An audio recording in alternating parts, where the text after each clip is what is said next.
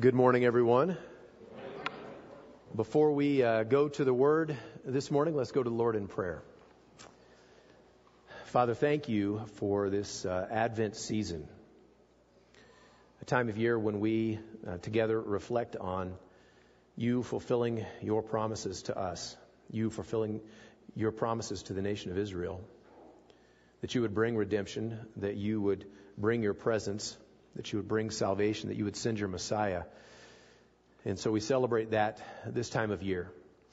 We trust you. You keep your promises. You are faithful, and so we worship you. And Father, we do worship you, and we enjoy worshiping you in song and in giving and in fellowship. And we worship you now with the teaching and listening to your word. We pray, Father, that you would work in our midst, that we would put aside those things that distract us, that would catch our attention, that would take our minds away from you and your word and what you have for us this morning. Father, I pray that you would help us to be sensitive to your Spirit, help us to be responsive to your Spirit. I pray that you would be glorified today as we look at Christmas. We pray in Jesus' name. Amen. So if you would open your Bibles to Mark chapter 1. Of course, it's the beginning of December, and we, of course, are going to be talking about the Christmas story. And if you think about, the Bible, where you're going to find the Christmas story, of course, is in the Gospels, and really not just in the Gospels, but particularly if you want to read the Christmas story, you're going to probably look in the beginning of Matthew or the beginning of Luke. And being a little bit contrarian, I decided to go with Mark. You'll see that it doesn't start here with exactly the Christmas story like we think of. There's no baby in a manger. There are no angels speaking to Joseph or Mary or anyone else. It's a little bit different context, but it really is the Christmas story. And I've entitled this message "The Old Christmas Story" because this is the Christmas story from the Old Testament. And the expectation that was created throughout the course of the history of the nation of Israel that brought about this time of expectation and waiting for the Messiah to come.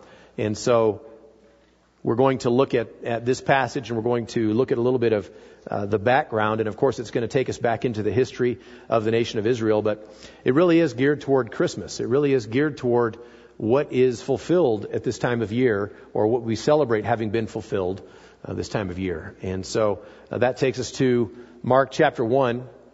And we're going to read a few verses here. This is going to take us, I was very pleased that this is going to take us back into the book of Exodus. I feel like we've been away from Exodus too long, so we need to go back to it.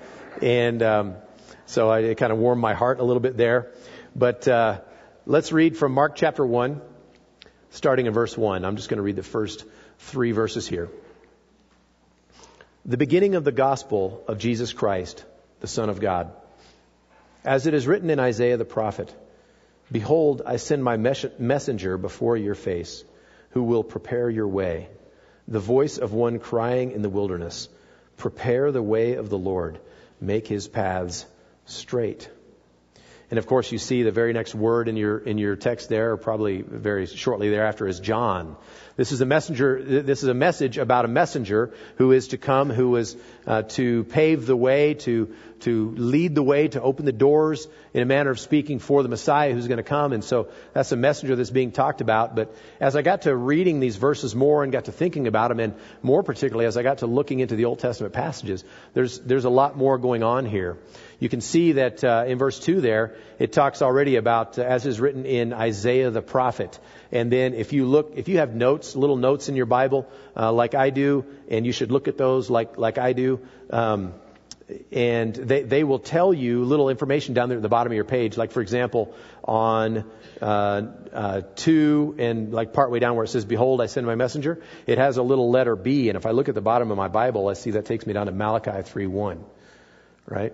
Well, I thought Mark said that this was Isaiah the prophet, as is written in Isaiah the prophet. And this says Malachi 3:1. So either that's a typo or there's something else going on here. If you look at the beginning of verse 3, you can see a little C, or mine has a little C there. Probably something to indicate that this is an Old Testament reference, and where that reference is. Mine says Isaiah chapter 40. So we landed on Isaiah, right?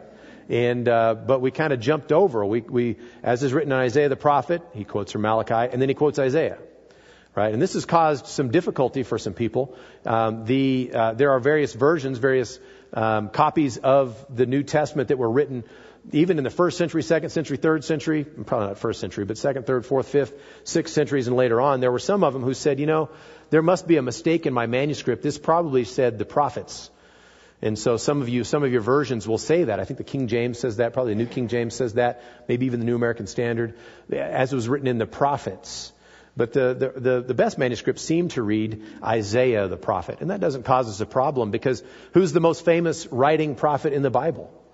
Who's the prophet? Well, it's Isaiah, right? And so who's this other guy, Malachi? Well, yeah, he's important. He's a prophet of God, but he's not like Isaiah, right? And so it's probable that Mark, in writing this, was referring to, I have this quote that I'm going to give you from Isaiah, but let me lead into it with this quote from Micah, or from Malachi, and then here's the quote from Isaiah, right? So he finished it out. That doesn't cause us a problem at all, especially when we think about how the passage is going to work out. So your little note there probably tells you that it goes back to Malachi chapter 3 for the beginning of this quote that says, "Behold, I send my messenger before your face." So how's he going to begin the gospel? Mark says this is the beginning of the gospel. This is how he's going to start it. This is how he's going to tell the information about Jesus, the Son of God. And he introduces this first one where he says, "Behold, I send my messenger before your face." And my note says Malachi 3, but that's not really the first reference. This is where we get to go back into the book of Exodus. So Exodus chapter 23 is where we're going to be for just a moment. If you guys, of course, you all perfectly remember the story of the Exodus, so I won't rehearse it all for you, though I would be happy to do so. But you all know it. You all know it. We just went through it. But back in Exodus chapter 23 is where we find this quote. Look at verse 20. "Behold, I send an angel before you." So the first time this is referenced in the Old Testament is really in the book of Exodus. And so what's going on here? Why is this passage mentioned in Exodus, this one little line mentioned in Exodus, picked up by Malachi hundreds of years later, and then picked up by Mark hundreds of years after that?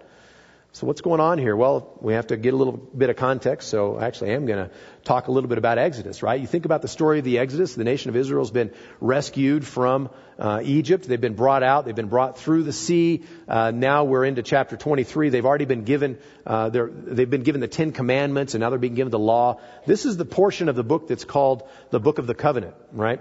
So God is sort of ratifying, or he's spelling out more of the details of what this covenant between God and his people looks like, right? And you can see that even just the verses before talks about laws, about the Sabbath and festivals, different, the way their society, their culture, their nation was supposed to be set up. And then he transitions. He's going to give them information. So he's laying the foundation for this covenant that he's making with the nation of Israel. And he transitions in verse 20. And I want to read just a few verses here. "Behold, I send an angel before you to guard you on the way and to bring you to the place that I have prepared. Pay careful attention to him and obey his voice. Do not rebel against him, for he will not pardon your transgression, for my name is in him. But if you carefully obey his voice and do all that I say, then I will be an enemy to your enemies and an adversary to your adversaries. When my angel goes before you and brings you to the Amorites and the Hittites, the Perizzites, the Canaanites, the Hivites, and the Jebusites, and I blot them out, you shall not bow down to their gods," etc. And he continues. The word angel and the word messenger are the same word. It's a direct quote there. "Behold, I send an angel. I send a messenger before you." This was God himself saying to the nation that he had just rescued out of Egypt. He's saying to them, "I'm going to give my representative who's going to lead you, and he will lead you into the land." Well, why not God himself? Why wasn't it God himself, right? It's some kind of it's a messenger from God, and my name is in him, so there's something special, there's something going on there. But remember what's going to happen just a few chapters later. You're going to have the whole golden calf incident. And so God begins to make statements like, if I were to go with you, you would be burned to a cinder. So I'm going to send my messenger instead. And so there's someone who's in God's place, in a sense, representing God before the nation of Israel in traveling. And so this messenger, there were some particular things about him. He was going to represent God, is the most important thing. But the name of the Lord is going to be in him. And so you better obey him. You better obey him. He's not going to be forgiving your sins. My name is in him. And so listen to him. If you are obedient to him, he's going to be an adversary to your adversaries. He's going to defend you and protect him. But you need to listen to him. You need to obey him. And when he finally delivers you into the land, then don't bow down to those other gods. Stay faithful and true to the one true God who has rescued you from the nation of Egypt. And so God is going to give a messenger to lead his people.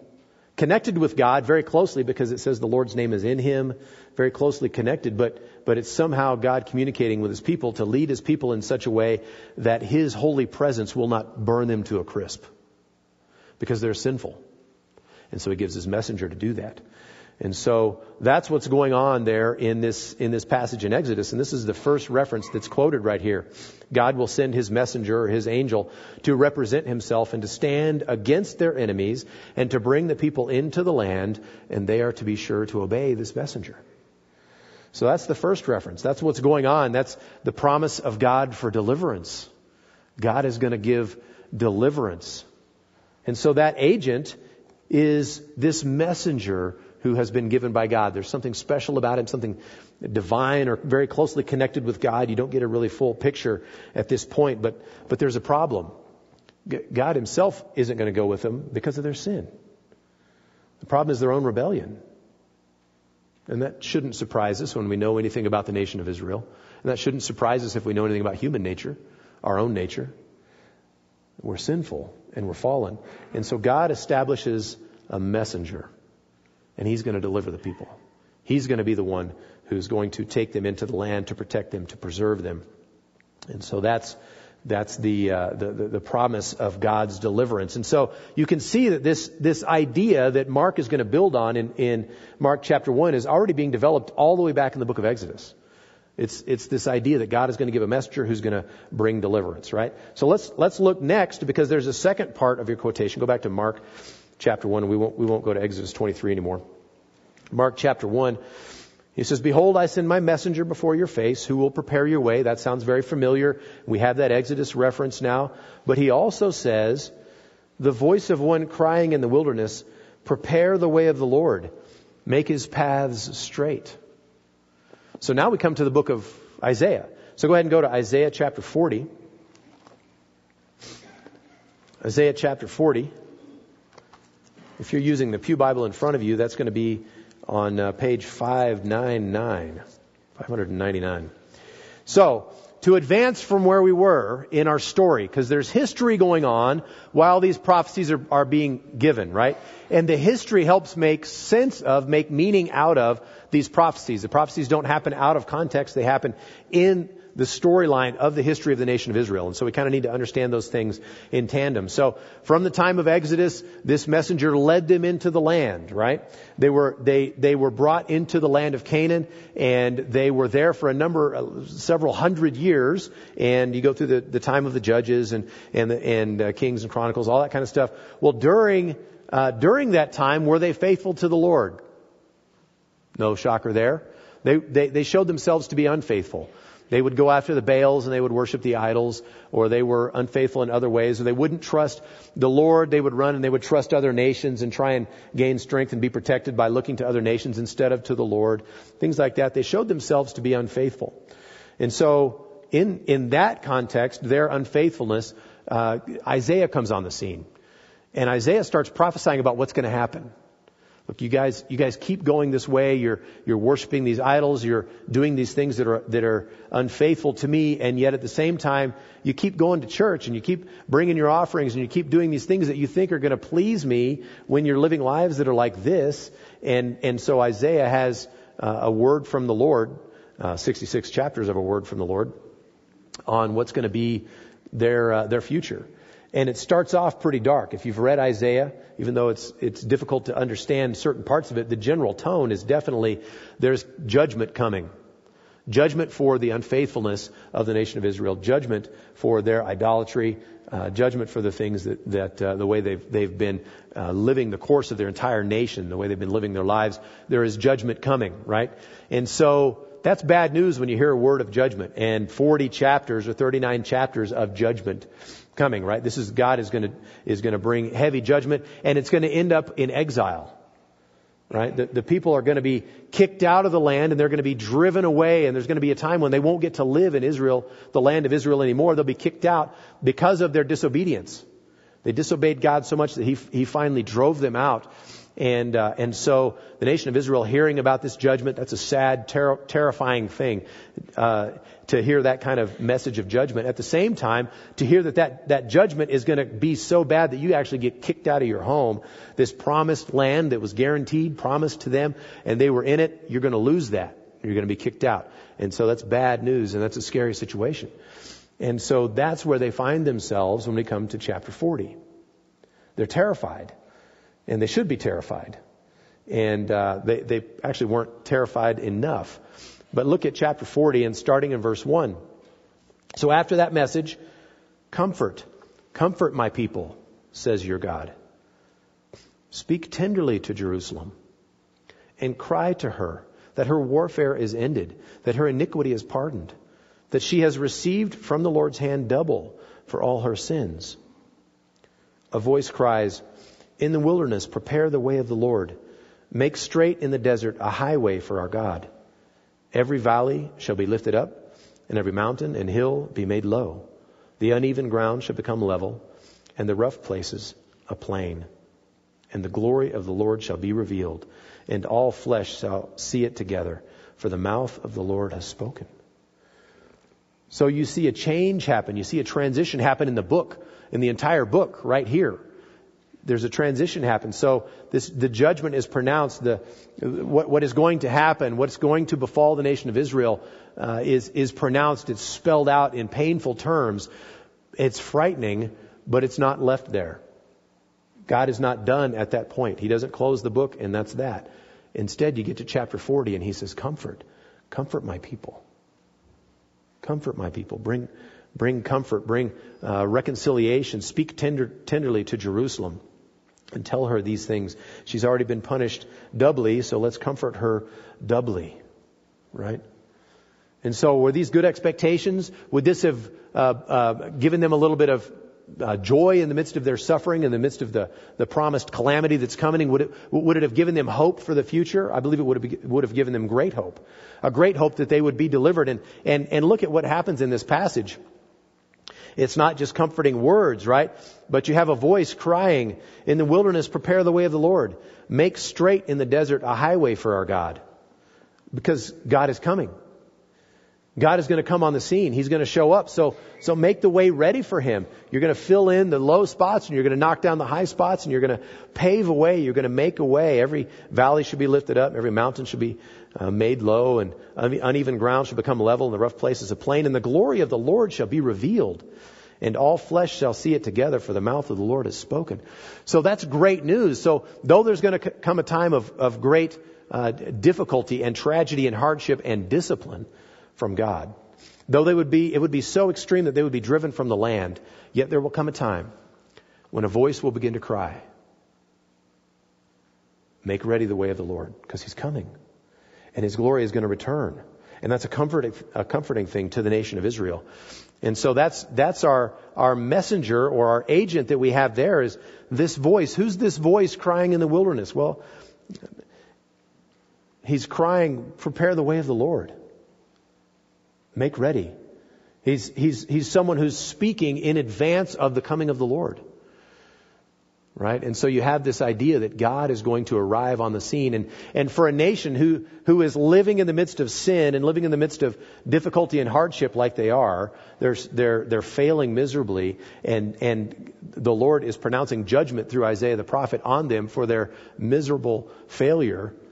So bad that it's going to end up in being exiled. And yet he brings such judgment, or after such judgment, he brings such hope that he would tell them there's going to come a time. There's going to come a time that's a very comforting time when a voice will begin to cry, hey, the Lord's coming. The Lord's coming. Let's prepare the way of the Lord. Make ready. Let's make a nice, smooth route for the Lord to make. Because he's going to come and he's going to show up and his glory is going to be here. And it's not just going to be for us, but it's going to shine so brightly that the whole world will be able to see it. So we have a bright future. We have something in the future. So that's the expectation, right? Well, if you continue going through your history of Old Testament history and think about what happened to the nation of Israel, the promise was made. They were going to return. Well, as you read through Kings and Chronicles and you get further on, you realize, wow, they actually do go into exile. And they go into the land and they're removed, and it's terrible and it's humiliating, and they go into the land of Babylon, and they're in captivity there, and then things happen. They're there for at least 70 years. And then they return, right? And you know the stories of how they return with the promise and the rebuilding of the temple and the rebuilding of the wall and Nehemiah and Ezra. You know all those stories. You're familiar with that kind of stuff. Did they return in glory? It says, the glory of the Lord shall be revealed and all flesh shall see it together. The promise that's made here would set the expectations pretty high. That this time of return from exile was going to be glorious, was going to be wonderful. And they returned in a limp. When people came back and saw the temple that had been rebuilt, they wept because it was such a poor replica of the one they had before. So they didn't return in triumph and victory and wonderful, glorious presence of God. They kind of returned in a limp. They returned, and God did miraculous things, but they kind of came back in dribbles, and it was kind of weak, and it wasn't the glorious kingdom that they had been told to expect. And so by the time the people have returned from exile, they know this promise. They know what was said. And then they look around them and they realize they're governed from without. They live in the land, but poorly. They're rebuilding, but it's pretty bad. This is not the glory of the Lord being present. And so they started developing this kind of expectation. And the expectation was that there should have been something better. There should have been something more. Why didn't we return in power? Well, the problem, once again, was their sin. Unfaithfulness. Once again, they returned to the land, but their sin just stood in the way of the complete fulfillment of what had been given. This is all happening under the sovereignty of God, but this is how He's playing the story out. So they have this great expectation that God is going to arrive. He's going to come on the scene, right? Their suffering was going to come to an end. It was going to be all healed. It was going to be all better. And there was going to be glory, and it was going to be wonderful, right? Well, the end of Israel's suffering is supposed to come. This is called the second Exodus, by the way. They were supposed to be brought back out of the land. Last time it was out of the land of Egypt. This time it's supposed to be out of the land of Babylon. It's the second Exodus, and the end of their suffering has been announced by the voice calling for Yahweh. Let's prepare the way for Yahweh. Let's prepare the way for the Lord. He's coming. This is supposed to bring comfort, right? And the glory of the Lord will finally be revealed to those who see and experience this. It's going to be a wonderful thing. That's the expectation. But has it happened? By the time we get to Malachi, it has not happened. So go ahead and turn to Malachi. If you're starting in Mark chapter 1, you only have 2 books left to go. Just go left Matthew and left another. Malachi.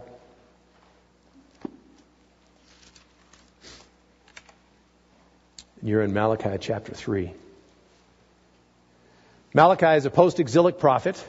So what that means is he lives in the land and is prophesying after the return from the exile. Okay, so history has passed. History has continued. Isaiah prophesied well before they went into exile, and then they went into exile. They were there, and then they returned. And then during this post-exilic time, during this time after they've returned back to the land, and things were supposed to have been wonderful, and things are not really wonderful because of the unfaithfulness and the sin of the people. It wasn't really done. It wasn't really wonderful. It wasn't really glorious. And so you get to Malachi. And if you turn to Malachi, actually we're going to start reading in chapter 2 in verse 17. We're going to read about the promise of God's presence. The promise of God's presence. Chapter 2 and verse 17. You have wearied the Lord with your words. But you say, how have we wearied the Lord? How have we wearied him? By saying, everyone who does evil is good in the sight of the Lord, and he delights in them. Or by asking, where is the God of justice? You see, they've returned to the land, and they had been told to expect, and they had come to expect that it would be a wonderful, glorious return. And they returned to the land in a limp. And other people are more powerful. Other people oppress them or threaten them, and they kind of live in the land in weakness. And the people look and they see, man, those sinners are being blessed by God, and we're here suffering. Maybe God didn't really keep his word. Maybe he's not really just. Because he seems to be blessing those people who are doing evil, and he's punishing us, it seems like. And so that's the expectation, and that's the context in which Malachi is speaking here. And so, in light of that, we begin in chapter 3 and verse 1. Behold, I send my messenger, and he will prepare the way before me. And the Lord whom you seek will suddenly come to his temple. And the messenger of the covenant in whom you delight, behold, he is coming, says the Lord of hosts. But who can endure the day of his coming? And who can stand when he appears? For he is like a refiner's fire and like fuller's soap. He will sit as a refiner and purifier of silver, and he will purify the sons of Levi and refine them like gold and silver, and they will bring offerings in righteousness to the Lord. Then the offering of Judah and Jerusalem will be pleasing to the Lord, as in the days of old and as in former years. And so in that context, where they're looking and they're seeing that other nations and the evildoers, other people around them seem to be prospering, they were promised a great deliverance, and they've got this half deliverance. What's going on? Maybe God is not going to keep his word or something like that. And in that context, you have Malachi speak up, and he says, I send my messenger. This is a word from the Lord. I send my messenger, and he will prepare the way before me. So he says the fulfillment is coming. It just hasn't been fulfilled yet. You're still waiting. You're still waiting. Think about that. They had been told hundreds and hundreds of years before that this exile was going to come, this punishment from God was going to come, and that there would be an end to it. They've been told that hundreds of years before. And now here they are, hundreds of years later. They've known this is going to happen, and now it's happened. They're looking around and they're expecting this great deliverance, and their hopes are dashed because they're not seeing it. And the Lord says, just wait. Just wait. I will send my messenger, and he will proclaim. He will prepare the way before me. Right? So this messenger is going to come on the scene, and so the people are still left with this idea that the messenger is going to come. And of course, you can tell if you flip the page to the right, pow, all of a sudden the next thing you know, you're in the New Testament. So 400 years have passed from the time of this prophecy in Malachi. And that's the expectation, is there's going to be a messenger. The next person they're looking for is a messenger who's going to be preparing the way of the Lord. He's going to be preparing the people to receive the Lord. But this is a promise about God's presence. Look what it says there. Second half of verse 1. The Lord whom you seek will suddenly come to his temple. He's coming. He's going to come to his temple. Suddenly the Lord will arrive. He will be on the scene. And then it speaks about the messenger, and the messenger of the covenant in whom you delight. Behold, he's coming, says the Lord of hosts. But who can endure the day of his coming? You expect the Lord to come. And you want the Lord to come, and he's going to be in your midst, and it's going to be glorious, and it's going to be wonderful. But who can endure it? And who can stand when he appears? This is God we're talking about after all. For he's like a refiner's fire and like fuller's soap. He will sit as a refiner and purifier of silver, and he will purify the sons of Levi and refine them like gold and silver. And then they will bring offerings in righteousness in the Lord. So the Lord is coming.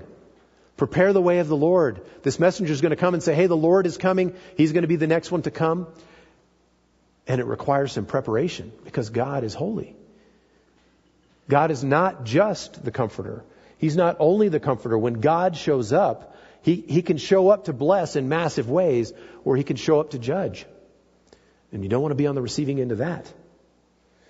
And so this is kind of the expectation that's in the mind of the Jew at the time, that they're expecting there's going to come a messenger who's going to prepare the way of the Lord, and that the Lord Himself then will come and be in their midst.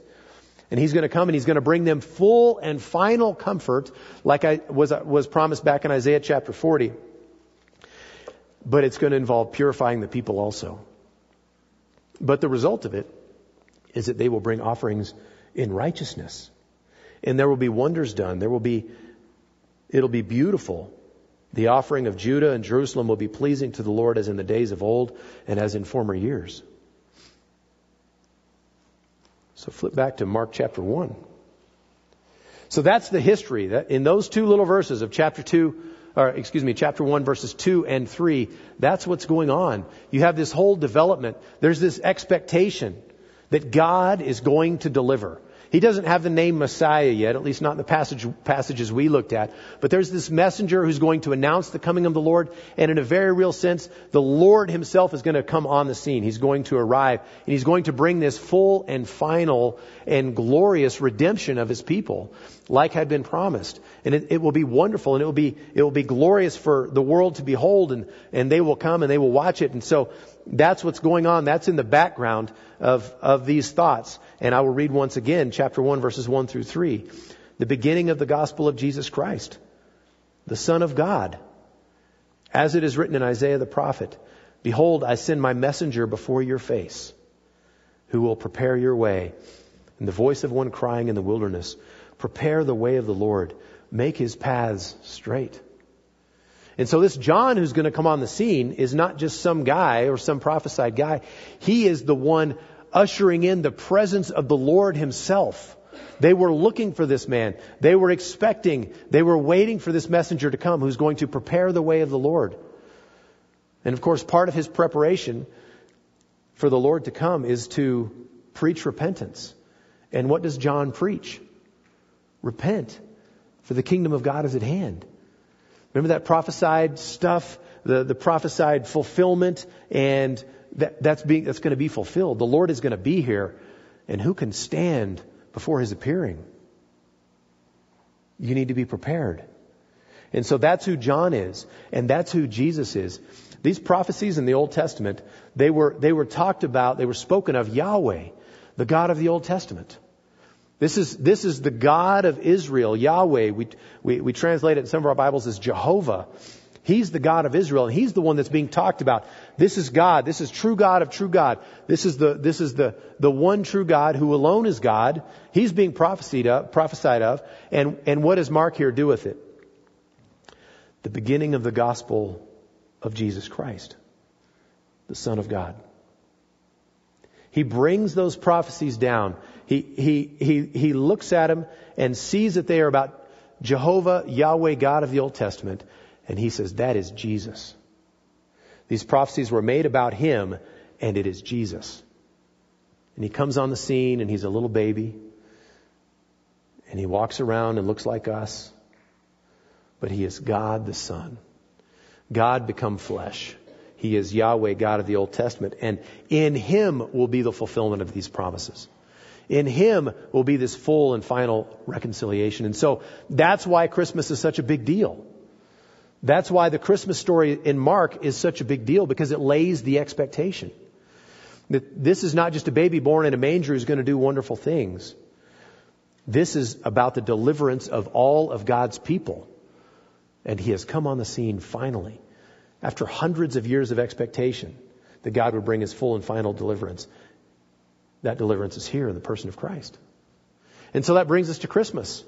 Right? It's December 3rd, and we're looking forward to this Christmas season and Advent readings, and and time with family and gifts and all that kind of stuff. We're going to celebrate Christmas. We're going to celebrate the birth of Christ. Let's build some expectation behind it. Let's understand the expectation of the people. And let's see that just like the nation of Israel, they wanted the deliverance, and they kept getting in the way of it because of their own sin.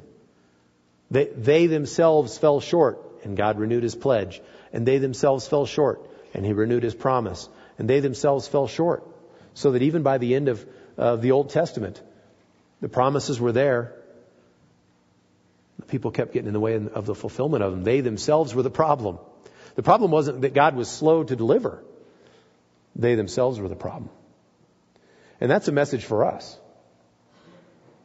It's not that God doesn't provide salvation. It's not that God doesn't, He sent His Son.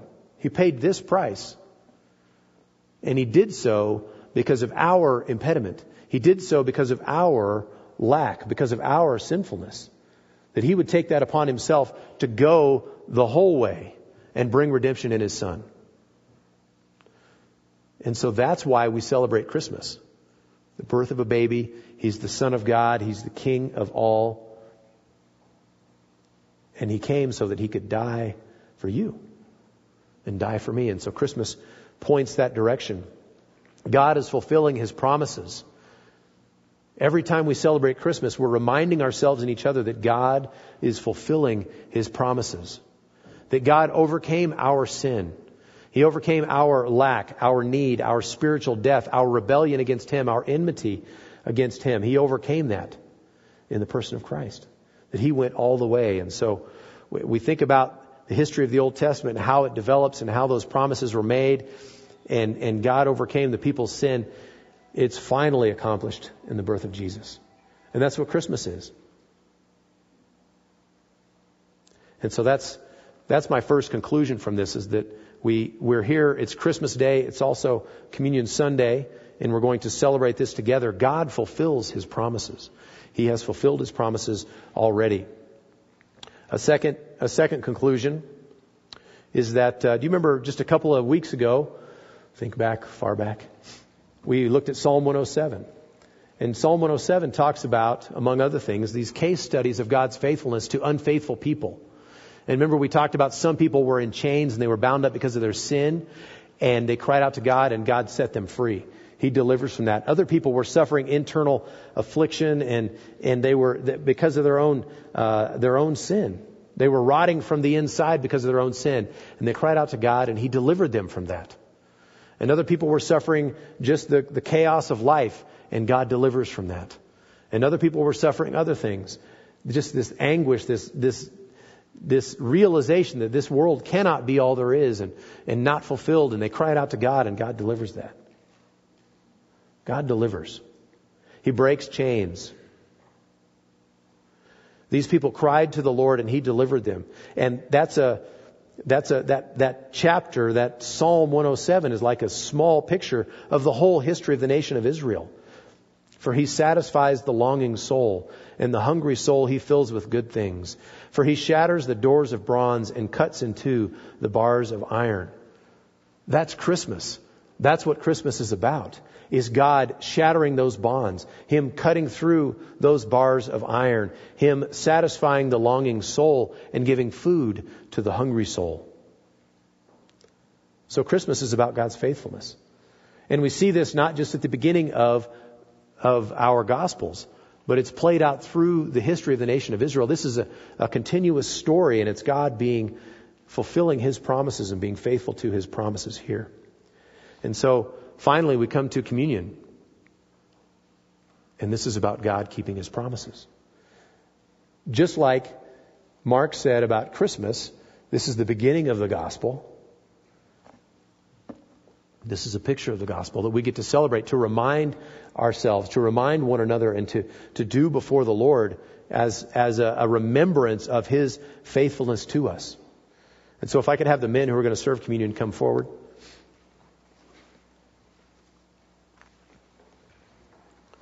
Again, this is a celebration of the faithfulness of God.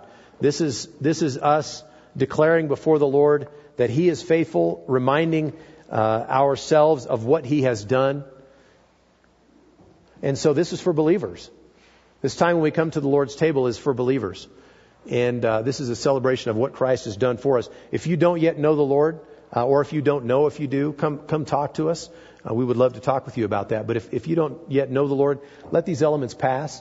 And there's nothing shameful in that, but this is something for believers to do. This is also something that we should examine our hearts before we do, so that we would take this in a right manner, right? So if there's a broken relationship that you need to go and fix, maybe let these elements pass first before you go and fix that relationship. Maybe there's some ongoing sin in your life that you've not confessed and forsaken. Maybe there's that. You don't want to take this until you've got that dealt with. You can deal with that. Go to the Lord and deal with that. Some of that, maybe even as we're passing the elements, you can be confessing that to the Lord and dealing with that even now. But this is for believers, and this is for believers who are not in rebellion against God. And I would make another encouragement here regarding baptism, that really the first step of obedience as a believer is to be baptized. And so I would encourage you once again, if you trust Christ and you've not yet been baptized, come talk to us and we will baptize you. And think about that even in regards to this right here. Have you obeyed the Lord in believers' baptism? And so this is not just for everyone.